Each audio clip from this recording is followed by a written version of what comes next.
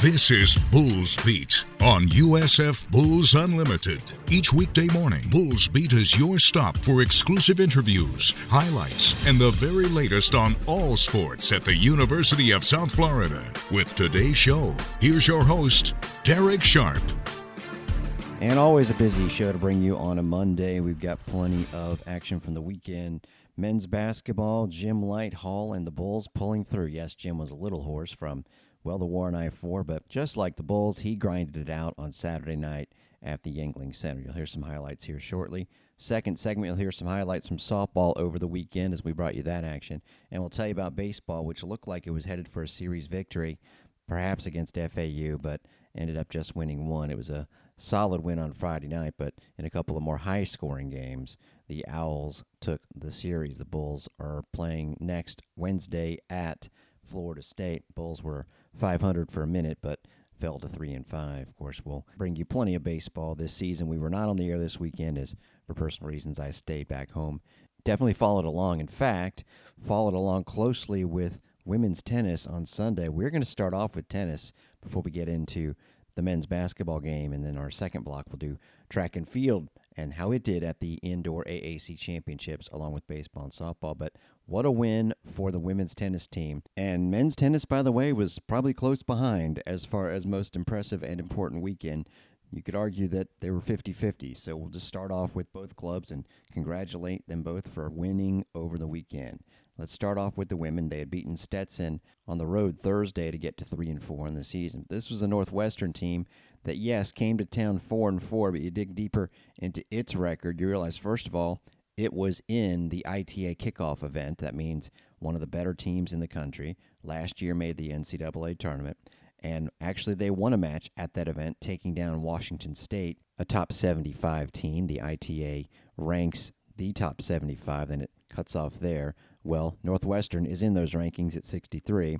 Their 4 losses were to all teams inside the top 50, the worst being 41, South Carolina, and 2 of those losses being to top 20 teams. And with playing 7th-ranked Texas A&M today in Orlando, I would imagine Northwestern would have thought the Sunday match was going to just kind of be a warm-up. And, honestly, it was headed in that direction. They were getting challenged by the Bulls, but they were ahead 3-0, winning the doubles point pretty easily, actually. 6-3 and 6-2 were the results, and taking the first 2 points at singles. However, they were definitely pushed as Northwestern won the number 3 singles match. Christina Hand defeats Laura Pellicer, but it was a 10-8 second set tiebreaker. So that showed you that the Bulls were in it, but the fact that they lost that tough second set didn't really bode well for a victory in the match. And then at number 4 singles, Ireland Simi, the freshman from Austin, Texas, forced a third set but lost. So again, the Bulls were down 3-0. But guess what? Everything was headed to a third set against a ranked team. The Bulls took every match to a third set but one, and that was a 10-8 second set tiebreaker. They had to win all 4, and they did. Just astonishing. Sierra Berry, the sensational sophomore playing at the number 1 spot, secured the first point for the Bulls. She had lost her first, won the second 2 sets 6-3, 6-3. The next was a tight one, and they were all tight, by the way, as Cleona Walsh, the freshman from Ireland, lost her first set, won the second 6-3, and prevailed 7-5 in the third set. 2 more comebacks needed to happen, and guess what? They both went to tiebreakers. This was unbelievable in Tampa on a Sunday afternoon. Marta Falsetto Font, she's a transfer from Mississippi State, who had lost her first set in a tiebreaker, won the second 6-2, destroys her opponent 7-1 in the tiebreaker, and then all eyes, as they say, turned to court 2, where Aussie Grace Schumacher, again, lost her first set, rolled in the second. Here comes a tiebreaker. She had been down 6-5, and she wins it as close as it can be, 8-6. What a win. Type of win that might propel the Bulls soon into those top 75 rankings we were talking about. Falsetto Font, the, again, transfer from Mississippi State, had a career above 500 record for the Bulldogs, even though her singles career record only included 2 SEC victories. She was 30-23, quality doubles player as well. And then the rest are returning Bulls and or freshmen. So quite a group that Coach Moros has put together, and you have 2 chances to see them again this weekend. They will be going up against Louisiana Tech. That'll be Friday at noon. Then they'll host Toledo on Sunday at noon. Before we get to some men's basketball highlights, men's tennis. We told you about their previous match on Friday's show, going to VCU and losing. VCU, a team in the top 30, which, by the way, would turn around and go this weekend to 54th ranked Virginia Tech and sweep them. So no shame in any of these defeats for the men's tennis team, but at the same time, the record was not looking good. And their prospects going into the weekend were a little bit shaky because Penn State was 10-1, but had lost on Friday to Liberty, the team that the Bulls would have to play Sunday after Penn State. So these were 2 tough matches, and USF gets them both, destroying Penn State really on Saturday 6-1. Bulls entered because of their schedule ranked 64th. Penn State was 46. And it was really a romp in the 2 doubles courts. The Bulls won. Davide Tortora and Bruno Oliveira win 6-2, and then Eric Velias and Alvin Todorica 6-1. So it came down to singles. Bulls merely needed to split them, and 2 matches after a close first set were steamrolled by the Bulls in the end. We're talking about Tom Pisani and Alvin Todorica, both winning 6-4, 6-1. That's after the lone victory for Penn State at the number 4 spot. So 2 straight set wins. Bulls needed to just grab 1 of the last 3, but they were all sort of going deep, you could see, and that's why it was kind of important for Thomas Pavlikovich-Smith, the freshman from Australia, to win his second set tiebreaker, and he did. They let the other 2 matches play out, and the Bulls took both of them. Tortora in 3 sets and Gravelius in a tiebreaker. So the Bulls grabbed that win, which if you had looked at the records and the rankings was going to be the tougher opponent. But oh no, Liberty, which is where they played Penn State and Lynchburg, Virginia, turned out to be a more difficult challenge. In fact, the Flames shot out to a easy doubles victory. So the Bulls had just gotten this big win, and here they find themselves down after dropping the first and third doubles courts 6-2. So they had to win 4 out of the 6 singles matches, and 3 of the 6 went to a third set. But the Bulls, as it turned out, just needed to grab 1 of those because they won 3 straight setters at number 1, 3, and 5. Tortora playing the 1 spot, 6-4, 7-5. Todorica at number 3 singles, 1-4 and 4.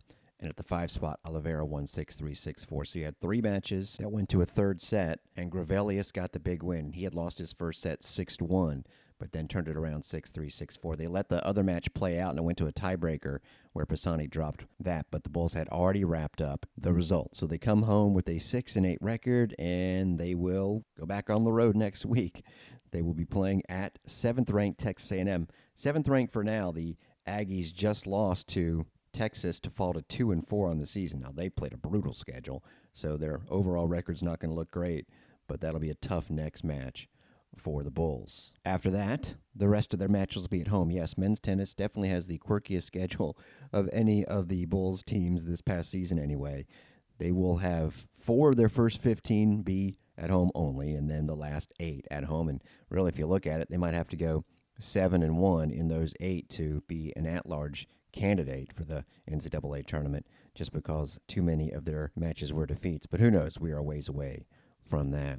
The men's basketball team still in the running to finish in 7th place. We'll get into that in our second segment. We'll also tell you kind of what went down elsewhere in the conference as far as how it impacts the women's basketball bracket. The women's team was not in action this weekend. They'll be in Cincinnati, along with yours truly, on Wednesday night. But before we get to the conference outlook, let's just give you the highlights. And not as many because, well, actually it kind of worked out. Jim Lighthall's voice was still shot from the UCF game, and it was worse in the first half than it was in the second half. Well, the Bulls were right in line with that because they were a lot worse in the first half than they were in the second half. They were down 38-26 at halftime to SMU. Now, we told you the Mustangs were playing a lot better of late, and, well, it showed. It was 23-9 Mustangs with 8 minutes to go in the first half. The Bulls have had a couple games like this year. In fact, as Jim Lighthall and Joey Johnston kind of remarked, they were looking like the team that started off 0-5. Just not much life to them. They were 3 for their first 15, and that took us up to that point where they were down 23-9. But lo and behold, they would hit 7 of their next 8 shots to end the first half with a flourish and trail at just 38-26.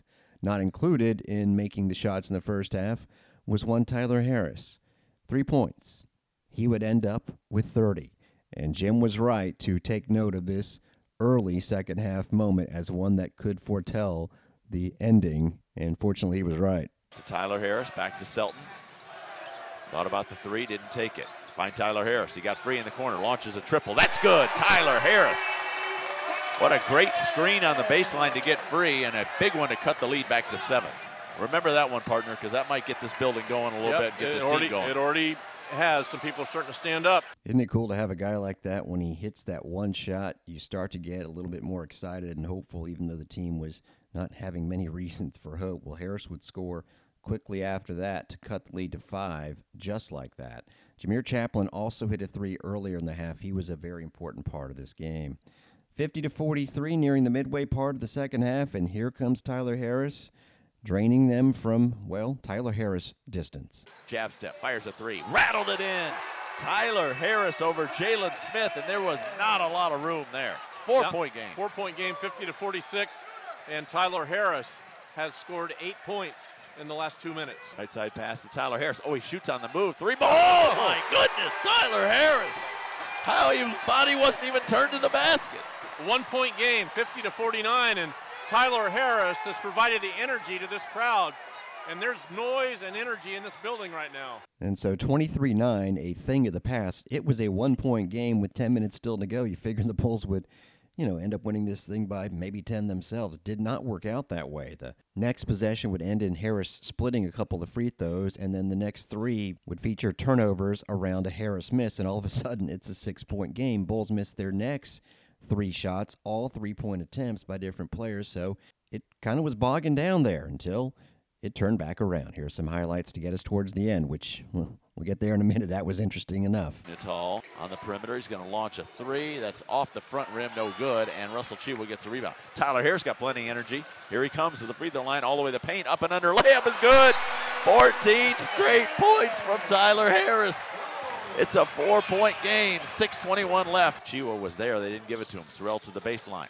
Back out to Russ, right at the elbow. Ball fake, goes to work on ODG, throws up a runner. Good! A sky hook by Russell Chiwa. It's a 2-point game with 5.5 to play. Really nice offensive move by the big man. Back out to Lanier, thought about the 3, got away with a travel there. Bulls swipe at it. Sorrell Smith ripped it out of his hand. Sam Hines goes to the ground and gets it off to Ryan Conwell. Bulls with the ball, down a point, 4.5 to go. Ryan Conwell, left side pass to Sorrell Smith. Sorrell drives it in the paint, spin move, throws it up off the window and in! The pride of St. Pete has given the Bulls their first lead since the opening minute. And Sorrell Smith drove the lane fearlessly and rammed it in. Here's Zurich Phelps, drives it against Sorrell Smith, gets all the way to the basket, running layup is good. He went right at that Bulls defense. 3:30 to go, we're tied, 58 all. Tyler gets it to Sam Hines. They want to get it to Chiwa. Cross court to Conwell. Sets his feet, launches a 3, makes another 3. Ryan Conwell, his second of the game. This guy's shooting 60% from 3-point range over the last 4 games. And Ryan Conwell, who hit the big 3-pointer late at UCF, does it again tonight. SMU comes back. SMU's pulse was going very slow, but now they've regained the lead, 63-62. Conwell handling the ball on offense. Sam Hines with a screen. Tyler Harris launches the 3 right side. Got another one! It was a screen by Sam Hines. Gave Tyler Harris just enough of a window. And Tyler Harris buried it, and that ties the record. 88th in the season. A record that stood for 30 years. Oh, the fun was just beginning. He would not hit another 3, but he was trying to do so and got fouled. Oh, yeah, free throws would be kind of a big deal at the end of this game. Makes and misses both. Here's how it went down with Jim Lighthall and Joey Johnston on the call from Saturday night. Here's Conwell out on the logo. He's got Phelps on him. Tyler Harris catches, fires a 3 on the move. He got fouled. Tyler Harris will get 3 free throws, and Jalen Smith hit him again chasing. Because he catches and shoots it so fast, Smith can't close on it. I'm telling you, Jalen Smith wants to go home, get in bed, and pull the sheets over his head. This is a nightmare for him, chasing Tyler Harris all over the court. A nightmare. Fly with the first one, got it. 68-67. Second free throw around the rim and off. 30.3 left. Tyler ready for his third and final free throw. Got it. 69-67, The shot clock is 22.7 off, left. so if the Bulls will have a chance. Oh, that's not even Oh. close. That was an awful attempt. Looked like us playing. Second free throw also misses. Sam Hines gets a rebound. They had a hold of his jersey as well. Sorrell, who hit 2 big free throws in Orlando, misses the first. You need one here to make it a 3-point cushion. Missed them both. Rebound, ODG. Here comes SMU down 2. Phelps crosses midcourt. 2 can tie it, 3 can win it. Cross court, tipped by Sorrell Smith into the hands of SMU. Baseline move by Natal. Contact, layup miss. And it's controlled by Tyler Harris with 4 seconds to go. Big fist pump by Brian Gregory as Tyler Harris gets knocked down. So Harris will go to the free throw line. He's 9 of 12 tonight. The Bulls are 15 of 24. He'll get 2 free throws to ice the game. First free throw, good. This one to set an all-time record for USF, most points and a half by a single player. And another 30-point game for Tyler Harris if he makes it. Which would be his 3rd this season. No Bulls at the free throw lane. Tyler Harris stands by himself. 70-67. Lets it fly. There it is. The Bulls have a 4-point cushion with 3.6 seconds left. Williamson gets it in to Natal. He's going to shoot the 3, and that's barely drawing iron. It's over. USF wins it 71-67. Oh, my, like a magician. The Bulls pull this one out of a hat. And they get a much-needed win. It was like a magician. It was like one of those escape artists in a vat of water. Hey, Tyler Harris is wearing green and gold, so there's always a way with him. Ain't that the truth? What does Brian Gregory think about Tyler Harris's performance? We'll get there, but his overall recap of the win, Jim and Joey postgame, gives credit to a guy that only had 3 points and wouldn't jump out of the box score, Sam Hines. Our guys get all the credit, dug down deep in the second half, defended and rebounded the way we were capable of, shared the ball much better on the offensive end, and then tonight's a night where we're honoring one of the best guards, best players that ever played here and had an unbelievable career in Chucky, who's been instrumental over the last couple of years. Every year has come down and talked to our guys and just delivers an unbelievable message. He saw a pretty good guard in the same Bulls uniform tonight as well. I think Tyler was telling him that he never scored 27 and a half. That's going to be the storyline, but when you look at it, Sam Hines won us the game. Flat out won us the game. Just flat out won us the game. With his hustle plays, effort plays. And again, the growth, he had 2 really good looks. We're running an action to get him 2 good looks. He didn't drop his head because he missed them. He just kept digging down and did an unbelievable job. So proud of the way we played in the second half. We went with the guys that were giving us great energy and playing hard and competing. And we are able to pull it out because of that. We've seen Tyler Harris do a lot of amazing things this season, but tonight there's a lot to talk about. 30 points, 27 and 1/2. That ties the record. He ties the record for the single-season three-pointers. He played all 40 minutes of the game. Where do you start with this guy? I mean, he had a run of 14 straight points for your team when you needed that. Well, I'll start with he better make those other 2 free throws he missed. Yeah, it could have been more. Yeah, but obviously. Put in a couple new actions to get him off the ball, and he did an unbelievable job of that. And then, again, it's got to be all 5 guys. You're able to move Ryan and Selton to the top, and you're able to cut Chap or Keyshawn off on the opposite side, and the bigs got to set really good screens. And they did that to a T, and he needs a sliver of daylight. And, again, you wish you had him 4 more years. Yeah. But he was really, really good tonight, and obviously really, really good in the second half. I think we need to talk to him because, as I said off air, I think he thought the game started at 8. For those who didn't know, the game started at 7. Oh, speaking of 7 instead of 8, in my opinion, that's definitely where you want the Bulls in the conference standings, and they are 8 with these 2 in a row, looking for 3 in a row against last place Tulsa on Wednesday. Tulsa got destroyed by UCF over the weekend. Knights are in 7th, a game up on the Bulls. So if you're like me, of the mindset that, you don't want to have to play Houston until you have to, which would mean in the finals, you want to be on the other side of the bracket from the Cougars for the conference tournament, meaning you got to get into that 7th spot. Well, Bulls are going to have to make up a game on UCF, meaning either go 2-0, Knights lose 1, or hope that the Knights lose twice and you just win 1. Of course, it looks good for the Bulls against Tulsa. UCF is at Temple. We'll get more into that later this week, obviously. And then after Wednesday, we will definitely know the full women's bracket because, well, that's the end of the regular season Wednesday night. But even though we don't know who the first Bulls opponent is going to be because there are 4 possible teams, including UCF, incidentally, who could land in the 8-9 range. But now we know who the possible semifinal opponent could be for the Bulls. We would have expected, especially after they beat the Bulls, Houston to be the number 2 and at worst number 3 seed. But because of what happened Sunday, the Houston Cougars are locked into the 4th spot. That's the only team that has beaten the Bulls in conference play. They still had a chance to catch Memphis until Memphis's Madison Griggs, her team down 2, after a timeout with 9/10 of a second left at SMU on Sunday, did the catch-and-shoot dramatic three-pointer for an overtime victory. That puts Memphis in the top 3. It'll be the Tigers and East Carolina, depending on Memphis's last result at Tulane. It'll be Memphis the 2, East Carolina the 3, or vice versa. But Houston can only be the 4. They are locked into that position. So a potential very dramatic semifinal. Of course, you don't assume the Bulls are going to win their first game. You don't assume Houston's going to beat the 5 seed, but that would be the matchup next Wednesday. We'll be in Fort Worth for any and all matchups with the women's and men's basketball teams in the conference tournament. Track and field took part in the conference meet this past weekend, and the men performed very, very well.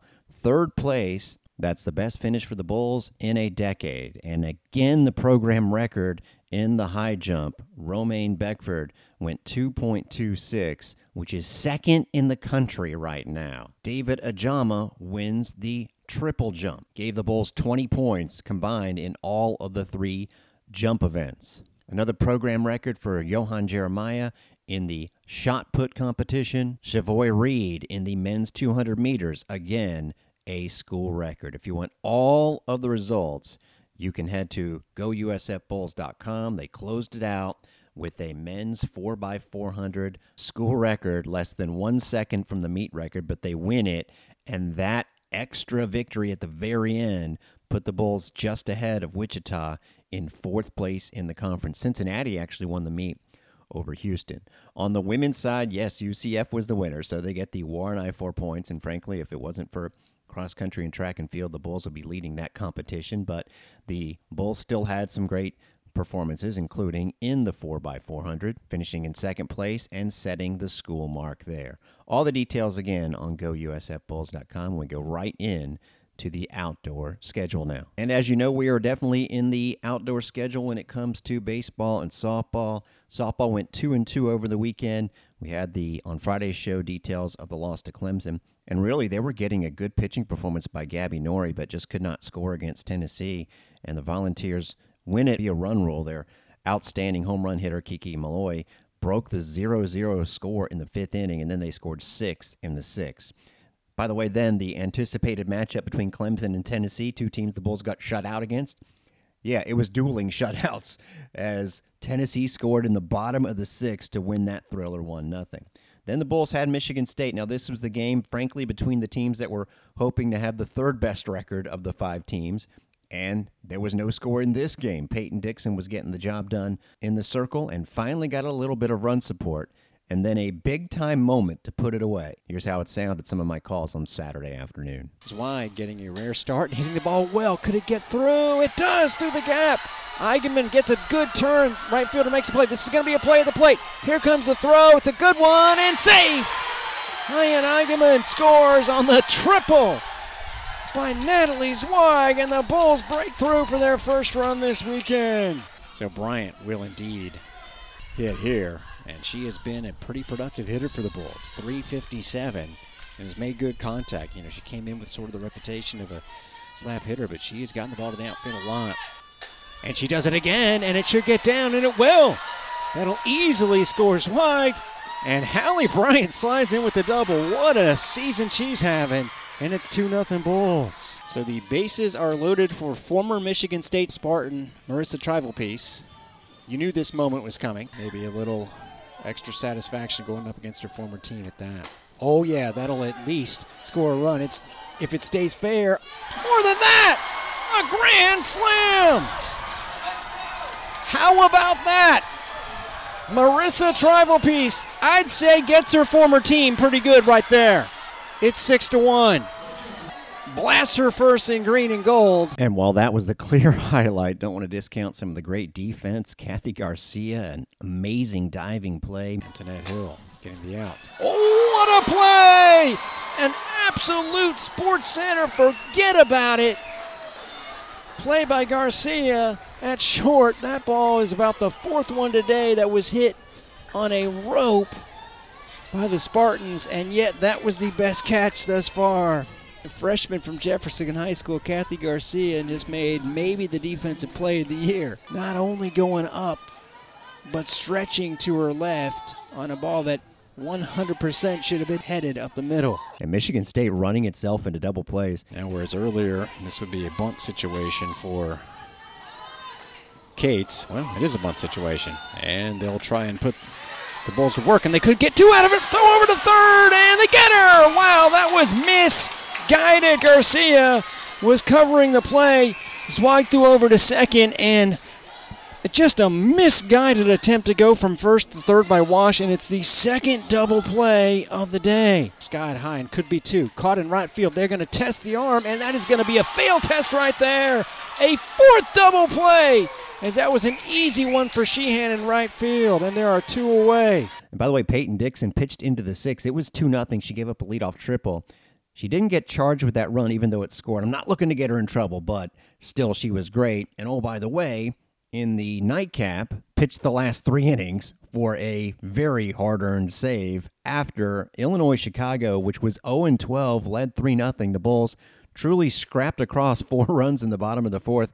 Without that one big hit, you had a pair of 4-pitch walks in a row, one with the bases loaded. You had infield to the pitcher go-ahead hit. And then it got put away by Hallie Bryant's 3-run inside the Parker in the bottom of the 6th. She's hitting .409 and should be considered for weekly honors. By the way, that was Dixon's first save, so a win and a save on a Saturday. Not bad, youngster. 5 different opponents coming to town this weekend, by the way. In fact, if you wrap it around to next Tuesday, when they play a doubleheader against Penn, you're going to have 6 different opponents in 5 days of work. Kansas starts it off on Thursday. Well, baseball got off to a great start this weekend. Hunter Mink went 6 incredibly strong innings.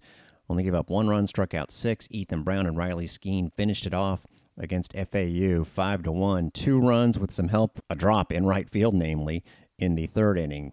But Jackson Mayo dropped one over the wall for a 2-run homer in the 4th. Daniel Cantu added an RBI, and the Bulls were off and running. Then the swing game, the close one. Well, they were both close over the weekend, but the one that the Bulls were down 4-0 and came back in twice. They were down 4-0 through 3, scored 4 in the top of the 4th. Mayo an RBI and John Montez a tying double. But then after FAU got it right back, the Bulls down 7-4, scored 2 in the 7th. Jackson Mayo the tying hit, and Daniel Cantu homers in the 8th. But in the bottom of the 11th, the Owls, with the Bulls intentionally walking the bases loaded with 2 walks, still got a bunt down for the win. So that was really a tough one for USF. And unfortunately, the Bulls did not get a good start from Nolan Hootie. Gave up 4 runs in less than 3 innings of work. Still, this is a good FAU team. They're probably not going to lose many series this year. And they indeed won this series. 8-6 was the Sunday score. Bulls again down 4-0. This time took the lead with 5 runs in the 4th, but they only scored in 1 other inning. That was the 9th when they left the tying runs on 2nd and 3rd. Actually, Justin Jackson and Austin Newton kept the game within range with 3 scoreless innings to close it out. Jackson Mayo and Daniel Cantu, both with 2-run homers. They both should be among the candidates for weekly honors, but unfortunately the Bulls fall to 3-5, and they get the Noles next on Wednesday. That'll wrap up a busy Monday on Bulls Beat. I'm Derek Sharp.